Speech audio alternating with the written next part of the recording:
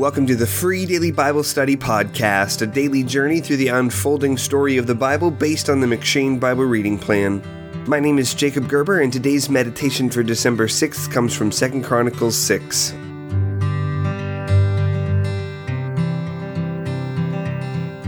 In 2 Chronicles 6, the narrator preserves for us the prayer of Solomon, and it is recorded nearly identically to the dedication prayer that we read in 1 Kings 8.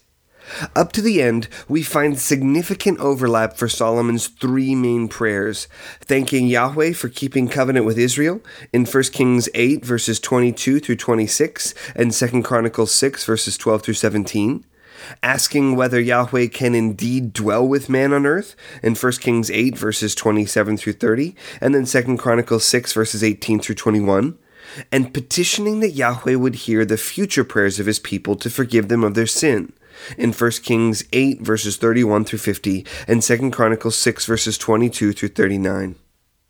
After this point, however, the two accounts of this prayer diverge.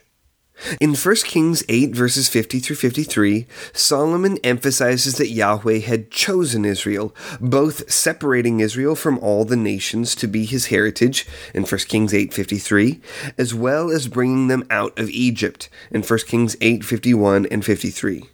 Then, in 1 Kings 8:54 through 61, Solomon offers to Israel a benediction, blessing Yahweh for bringing rest to his people Israel by upholding every one of the good promises he made to his people through Moses, 1 Kings 8:56, but also blessing Israel and pleading with them to keep their hearts wholly true to Yahweh by walking in his statutes and commandments forever, in 1 Kings 8:61. In 2 Chronicles 6, however, the emphasis is different.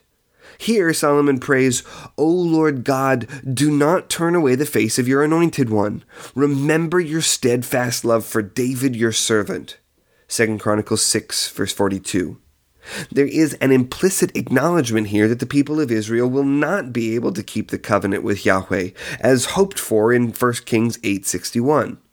Instead, the focus shifts forward to the need for Yahweh's Messiah, the offspring of David, to keep the covenant. On that day, the great sins of Yahweh's people would be forgiven once and for all, since his Messiah would faithfully offer up his own body as both sacrifice and temple for the salvation of his people. In this way, Jesus himself becomes the fulfillment of Solomon's prayers at the consecration of the temple in a way that the temple itself never accomplished. In Jesus, Yahweh keeps his covenant. In Jesus, Yahweh dwells with humankind on earth. Through Jesus, Yahweh hears the prayers of his people to forgive them of their sins. And it will be our Messiah, Jesus, who will bring us out of our bondage and into our eternal rest, now that he himself has walked in all the statutes and commandments of Yahweh, dying for our sins. So in the words of 2 Chronicles 6 verse 40, "Now, O my God, let your eyes be open and your ears attentive to the prayer of this place." That is, to the prayers offered through our mediator, the Lord Jesus Christ, who is himself God's temple. Thanks for listening to the Free Daily Bible Study Podcast. If you're enjoying this podcast, would you take a moment to leave a review on iTunes or Stitcher?